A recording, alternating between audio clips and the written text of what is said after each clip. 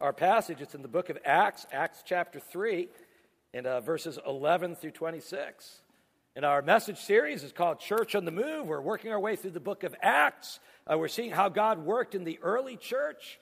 Last week, we saw how Peter and John healed this beggar. This was a man who had been lame from birth. And God healed him. And this week, we're going to follow up on that story. The story continues because you can imagine after healing like that, people had questions. And so we're going to see Peter's interaction with the crowd immediately following that healing. So we're in Acts chapter 3, and I'm just going to read verses 12 and 16 as we get started. Verse 12, when Peter saw this, he said to them, "Men of Israel, why does this surprise you? Why do you stare at us as if by our own power or godliness we have made this man walk?" Jumping ahead to verse 16, by faith in the name of Jesus, this man whom you see and know was made strong. It is Jesus' name and the faith that comes through him that has given this complete healing to him, as you can all see. This is the word of God. You know, we mentioned last week that it's here in chapters 3 through 5 of the book of Acts that we first begin to see opposition to the gospel. Gospel proclamation will always bring opposition. But you got to ask the question, they just healed a guy. This guy's been lame from birth. They just healed him. Why would anybody be upset about that? What could possibly be wrong with healing someone? And it all comes down to the text we're going to look at today. It all comes down to Peter's words to the crowd immediately following the healing. I'll sum it all up for you. Peter basically tells them it's all about Jesus. And anytime you bring the name of Jesus into the picture, you need to be prepared for opposition. Seems people never have a problem if you're just doing good works. People don't have a problem if you're just out there helping people. People don't have a problem if you're doing works of mercy. Those are all things we should be doing as Christians anyways. But they do seem to have a problem sometimes when you bring up the name of Jesus. But when you're a Christian, you just can't help yourself, right? We just looked at that theme verse, Acts 1:8. Jesus said what? You will be my witnesses. In other words, we're witnesses to Jesus. You'll be my witnesses in Jerusalem, Judea, Samaria, the ends of the earth. It truly is all about Jesus. And as a Christian, you cannot help but share that with those around you. And so that's what Peter does. That's exactly what he does here. The crowd comes running. They've heard about this miraculous healing. And Peter tells them, hey, it's all about Jesus. It's all about Christ. And he does this in 3 ways. If you look inside your worship guide, there's an outline. Now, I encourage you to take that out at this time. It'll help you to follow along with the message. But 3 ways Peter tells them it's all about Jesus. So here we go. Let's get started. First, he tells them that all the glory belongs to Jesus. All the glory belongs to Jesus. And if all the glory belongs to Jesus, what does that mean? It means that you and I, we should not be taking any glory for ourselves. Take a look now, verses 11 and 12. We see this right here. While the beggar held on to Peter and John, all the people were astonished. And they came running to them in the place called Solomon's Colonnade. When Peter saw this, he said to them, "Men of Israel, why does this surprise you? Why do you stare at us as if by our own power or godliness we made this man walk?" So the people are astonished by this healing. They come running. Now, I got to tell you, if Peter and John really did heal this lame man by their own power, yeah, that would be astonishing, okay? If any of us had the power just to heal people, that would be astonishing. But if you know the power of Jesus Christ, nothing should surprise you. And you notice how Peter and John, they're careful not to take any of the glory for themselves. In fact, they specifically discount their own power or godliness as having anything to do with this healing.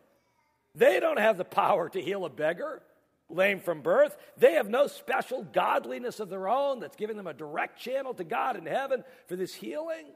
And there's a lesson for us here, isn't there? Whenever God uses you in some way, And I pray God uses you often. When God uses you in some way, be thankful, right? Be grateful. But don't make the mistake of thinking that you have done this by your own strength or godliness. Your strength is not your own. It comes from God. Right? Paul said, I can do everything through him who gives me strength. Your strength is not your own. Your godliness is not your own. It also comes from God. Paul said in Philippians, he said, not having a righteousness of my own, but that which comes from God and is by faith. So don't take any glory for yourself. Why? Because it's not about you. It's all about Jesus. This healing had nothing to do with the apostles' own power or godliness. Something else was going on here. Something else was at work. So what was that something else? Well, that's what Peter tells them next. He proclaims to the onlookers, this is what's going on here. God has glorified Jesus, whom they crucified. Look at verses 13 through 15. Peter continues. He says, the God of Abraham, Isaac, and Jacob, the God of our fathers, has glorified his servant Jesus. You handed him over to be killed, and you disowned him before Pilate. The Pilate had decided to let him go. You disowned the holy and righteous one and asked that a murderer be released to you. You killed the author of life, but God raised him from the dead. We are witnesses of this. Peter doesn't mince any words here, right? First of all, Peter identifies who he means by God. He's very clear who this God is, who he's speaking of. He says, it is the God of Abraham, Isaac, and Jacob. He says, it's the God of our fathers. This is our God who has done this. And so Peter draws a straight line from the God of Israel in the Old Testament to this healing that has now taken place in New Testament times. And then Peter also identifies who he means by Jesus. And he calls Jesus God's servant. God's servant. Every Wednesday night right now, we've been over in the prayer chapel studying the servant songs in Isaiah. Jesus is that servant who is prophesied by Isaiah in these servant songs. Peter may be especially thinking of Isaiah 52 and 53 here. 52:13, which speaks of the servant as being raised and lifted up and highly exalted. And that's Jesus. Jesus has been raised up. He's been lifted up. He's exalted to heaven, where he is now working through the Holy Spirit to do these amazing things like we're seeing here in Acts. Peter says, God has glorified this Jesus. And then speaking to the crowd, he says, whom you rejected. Well, how did they reject Jesus? Well, they certainly rejected Jesus' teaching ministry while he was alive. But Peter is especially thinking about the crucifixion here, because he goes on to tell them four ways they rejected Jesus at the cross. Number one, they handed him over to be killed. Okay, that's where it all started. They handed him over. Number two, they disowned him before Pilate. Now, that must have been a tough one for Peter to preach. Because what did Peter do the night Jesus was betrayed? Peter disowned Jesus 3 times in the courtyard. And I'm sure Peter was thinking that even as he speaks these words. Thirdly, they asked for a murderer to be released. This was Barabbas. You may remember. Pilate gave them a choice. Who do you want me to release? The murderer Barabbas or Jesus, who says he's the king of the Jews? And they all cried, Barabbas. Barabbas. And so a murderer went free and Jesus went to the cross. Finally, Peter says that they killed the author of life.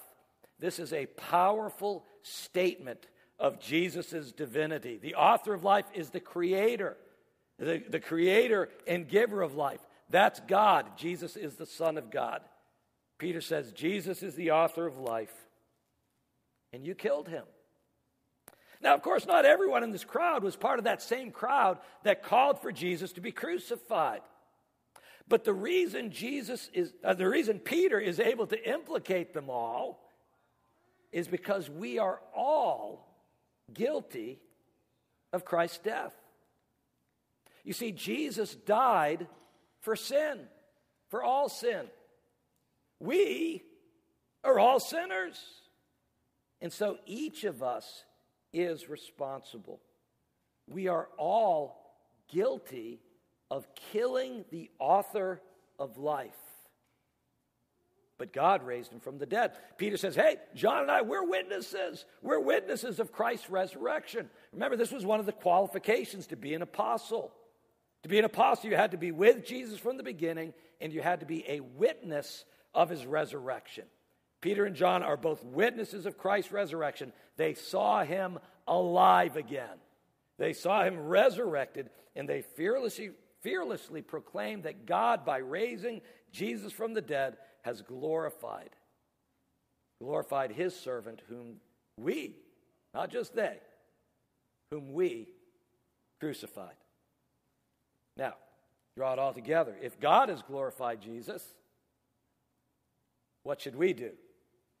We also should give all the glory to Jesus. And that's exactly what Peter and John do here. Look at verse 16. Peter continues. He says, by faith in the name of Jesus, this man whom you see and know was made strong. It is Jesus' name and the faith that comes through him that has given this complete healing to him, as you can all see. What does Peter do here? He turns the people's attention away from him. He turns their attention away from John. He even turns their attention away from the man who was healed. And he directs their attention to Jesus instead. He says, this man was healed by the power of Jesus' name and the faith that comes through him. The power is in the name of Jesus. It is through faith that we appropriate that power. There's all sorts of power in the name of Jesus, but you will never lay hold of that power until you believe, until you put your faith in Christ. We find a similar thought in the book of Romans, the first chapter, verse 16, which says that the gospel is the power of salvation. Not for everyone, it says for everyone who believes. Once again, faith and power. There's power in the name of Jesus, but you must have faith in order to appropriate that power. And so the people, they all come running. They want to see this amazing thing that they think that Peter and John have done. But Peter is adamant. He says, it's not us. It's all about Jesus. The lesson for us is clear. Don't take the glory for yourself. God has glorified Jesus. We should give all the glory to Jesus as well. That's the first part. Peter tells them all the glory belongs to Jesus. Next, he says, all these things were foretold about Jesus. All these things, and here he's especially speaking of Jesus' suffering, the crucifixion, Jesus' death, resurrection, and ascension. And first he tells them that the Messiah's suffering was foretold. Very important, because a lot of people didn't see that coming. They couldn't understand how a Messiah would suffer. The Messiah's suffering was foretold. Look at verses 17 and 18. Peter's still speaking here. He says, now, brothers, I know that you acted in ignorance, as did your leaders. But this is how God fulfilled what he had foretold through all the prophets, saying that his Christ would suffer. You notice how Peter softens the blow for a moment here? He says, hey, I know you acted in ignorance. The Bible speaks about two kinds of sins of ignorance and presumption. Now, those unintentional sins, those sins that you didn't even know were sins, they're still sins. And they still needed a sacrifice to cover them, but they were not on the same level as an intentional or open or defiant sin against the Lord. And Peter tells the people, he says, hey, when you crucified Jesus and when your leaders crucified him, you acted in ignorance. And that's something we find elsewhere in Scripture. The Apostle Paul spoke about God's secret wisdom revealed in the cross. He said, which none of the rulers of this age understood, because if they had, they would not have crucified the Lord of glory. If they really knew who Jesus was, they wouldn't have crucified him. Paul referred to himself. He said, hey, I was a blasphemer. I was a persecutor. I was a violent man. But he says, I was shown mercy. Why? Because I acted in ignorance and unbelief. Jesus himself prayed from the cross. Remember, Father, forgive them, for they do not know what they are doing. And so Peter acknowledges, says, hey, I know you did not realize you were crucifying the Messiah when you crucified Jesus. They didn't know what they were doing, but you know what? God knew what he was doing. Because Peter says this is how God did it. This is how God fulfilled what was written about the Messiah, about the Christ. He says all this was foretold in the Scriptures. And we just get a summary of his messages. He may have led them to Psalm 22 or Isaiah 50 or Isaiah 53, which speaks about the Christ, the Messiah, and the sufferings that he would undergo. But Peter's saying it's all part of God's plan. It was all foretold. He says, you were ignorant, but Peter tells them, you can't claim that any longer. You cannot claim ignorance any longer. Why? Because God has glorified Jesus by raising him from the dead. That means Jesus is the promised and appointed Messiah, and therefore, although they were ignorant before, now they need to repent and turn to God. Look at verses 19 and 20. Peter says, repent then and turn to God so that your sins may be wiped out. The times of refreshing may come from the Lord, and that he may send the Christ, the Messiah, who has been appointed for you, even Jesus. In other words, ignorance is no excuse. Yes, their sin can be forgiven, but first they must repent. This is true for all of us.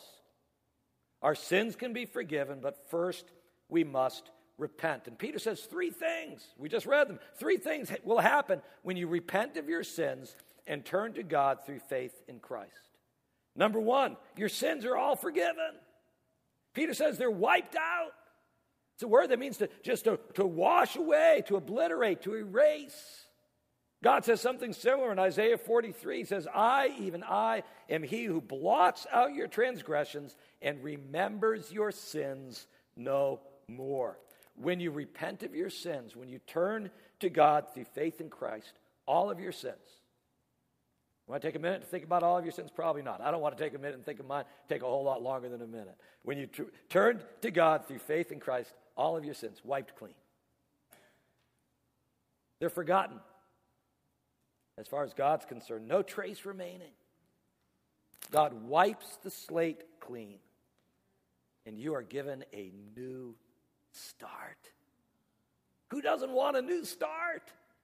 It's the first thing that happens when you repent and turn to God in faith. Secondly, Peter says you will receive times of refreshing from the Lord. And the word translated refreshing here carries the idea of a cooling breeze. When you come to God through Jesus, you receive spiritual rest and refreshment through the Holy Spirit.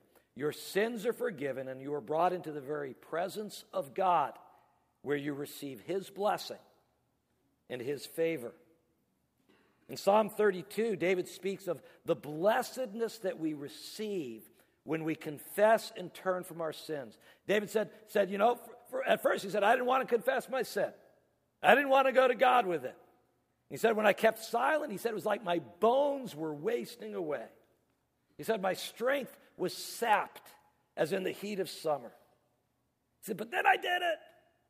I confessed my sin to the Lord, and the cooling breeze of God's forgiveness came washing through his life and refreshed and restored him. That's the second thing that happens when you repent and turn to the Lord. You receive times of refreshing from God. And then thirdly, Peter says, now you're ready for Christ's return, right? That's what he said. He said, repent, turn to God, so that your sins may be wiped out, so that times of refreshing may come from the Lord. And then thirdly, that God may send the Christ who has been appointed for you, even Jesus. God is getting ready to send Jesus, who is the promised and appointed Messiah. The question is this. God is getting ready. The question is this. Are you ready? And the answer is only if you have repented of your sins and turned to God through faith in Christ. Jesus is the promised and appointed Messiah. God established that by raising him from the dead. It was our sins that put him on the cross. We are responsible, and we can claim ignorance no longer. All these things were foretold about Jesus. And then there's one more thing that was foretold. When Jesus returns, God will restore everything as foretold. Look at verse 21. Where Peter says of Jesus, he, Jesus, must remain in heaven until the time comes for God to restore everything, as he promised long ago through his holy prophets. It's interesting, right before Jesus ascended to heaven, okay, this is between the resurrection and ascending to heaven, his disciples asked him, we looked at this, Acts chapter 1, verse 6. His disciples asked him, Lord, are you at this time going to restore the kingdom to Israel? And of course the answer was no, this wasn't the time. But look how much Peter's grown. He's grown from asking, are you going to restore the kingdom of Israel? Now he proclaims when Jesus returns, God's going to restore everything. Not just the kingdom. He's going to restore everything as foretold by the prophets. We find these prophecies all the way through the Old Testament, especially in the book of Isaiah. Isaiah chapter 11, Isaiah 65, beautiful promises of God's restoration. So in other words, once again, we're going to sum it all up. It's all about Jesus, right? All the glory belongs to Jesus. All these things were foretold about Jesus. And then finally, our last point, Peter says that all the Old Testament points to Jesus. And he gives us three specific examples. He says Jesus is the prophet like Moses. I'll tell you what that means in a moment. Jesus is the one spoken of by all the prophets, and Jesus is Abraham's offspring who brings blessing to the world. So first, Jesus is the prophet like Moses, verses 22 and 23.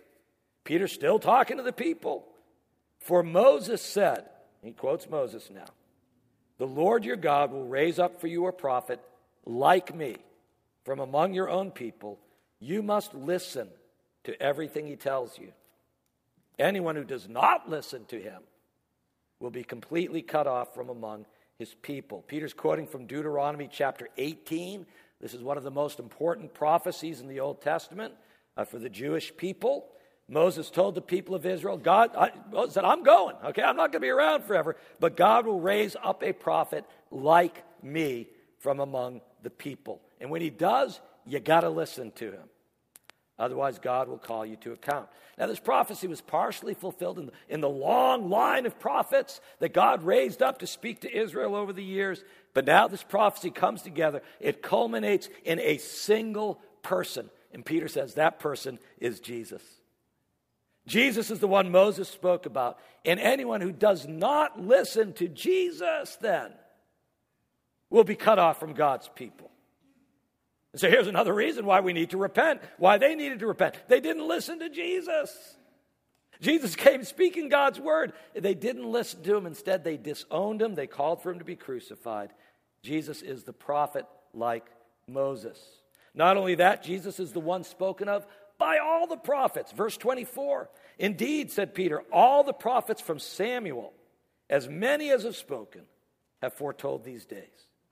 So all the prophets in the Old Testament spoke about these days of the Messiah, these days when Jesus was here. Jesus is the prophet like Moses from Deuteronomy. He's also the Messiah of whom all the prophets spoke. Who are all the prophets? Isaiah, Jeremiah, Ezekiel, Daniel, Hosea, Joel, Amos, Obadiah, Jonah, Micah, Nahum, Habakkuk, Zephaniah, Haggai, Zechariah, Malachi. And not only those prophets who have books named after them, but other prophets like Samuel and David and Elijah and Elisha. All of the Old Testament prophets foretold these days. Why? Because the whole Old Testament, all the Old Testament points to Jesus. And then our final example Peter gives, Jesus is Abraham's offspring who brings blessing to the world. Verses 25 and 26.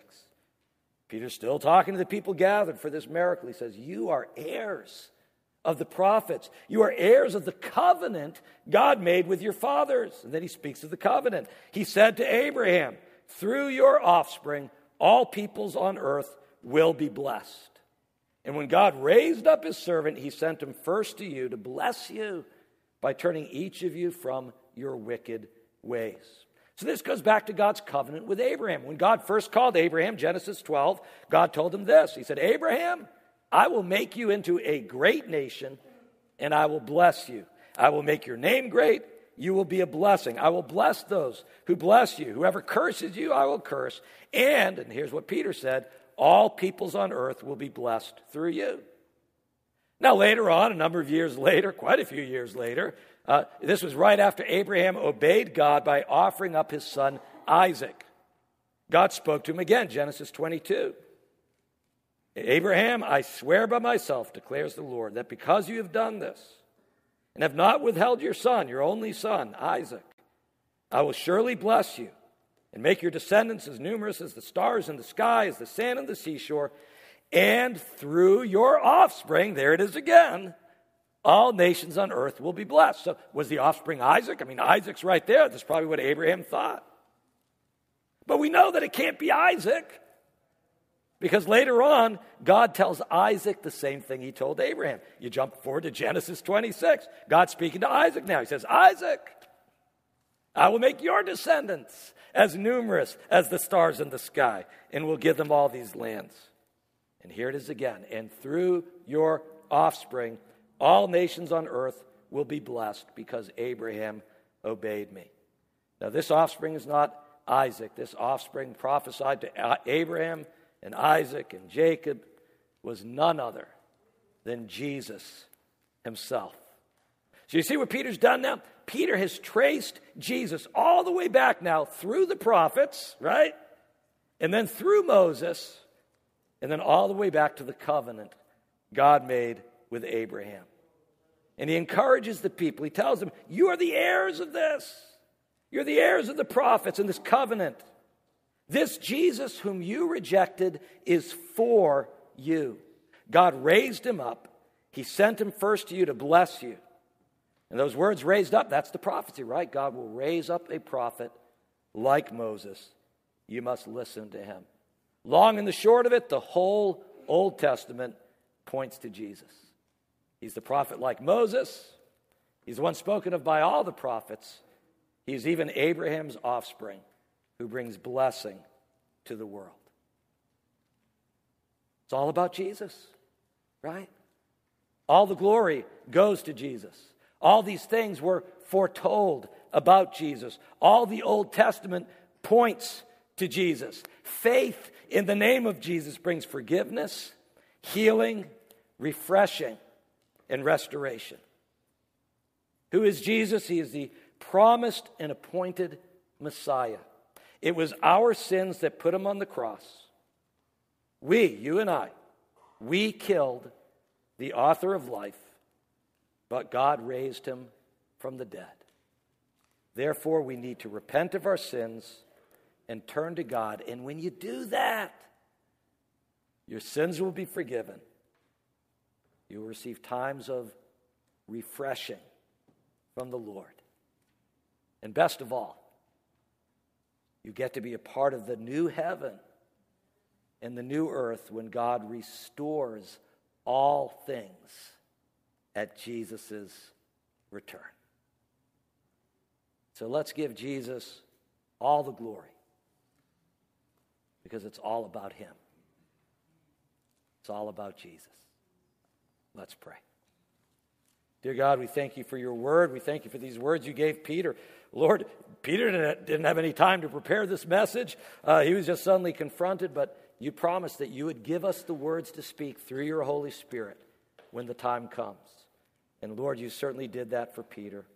We thank you for the precious truths that we find here, that we should give you all the glory, that when we repent and turn from our sins and put our faith in Jesus, that we're forgiven and we're restored and we have the cooling breeze of your Holy Spirit in our life. And that we're ready now. You're going to send Jesus. You're getting ready to send Jesus. Now we're ready for that. When Christ returns, we get to be a part of the new heaven and the new earth. Lord, it's wonderful. It's glorious. We thank you that it truly is all about Jesus. And we pray in Jesus' name. Amen.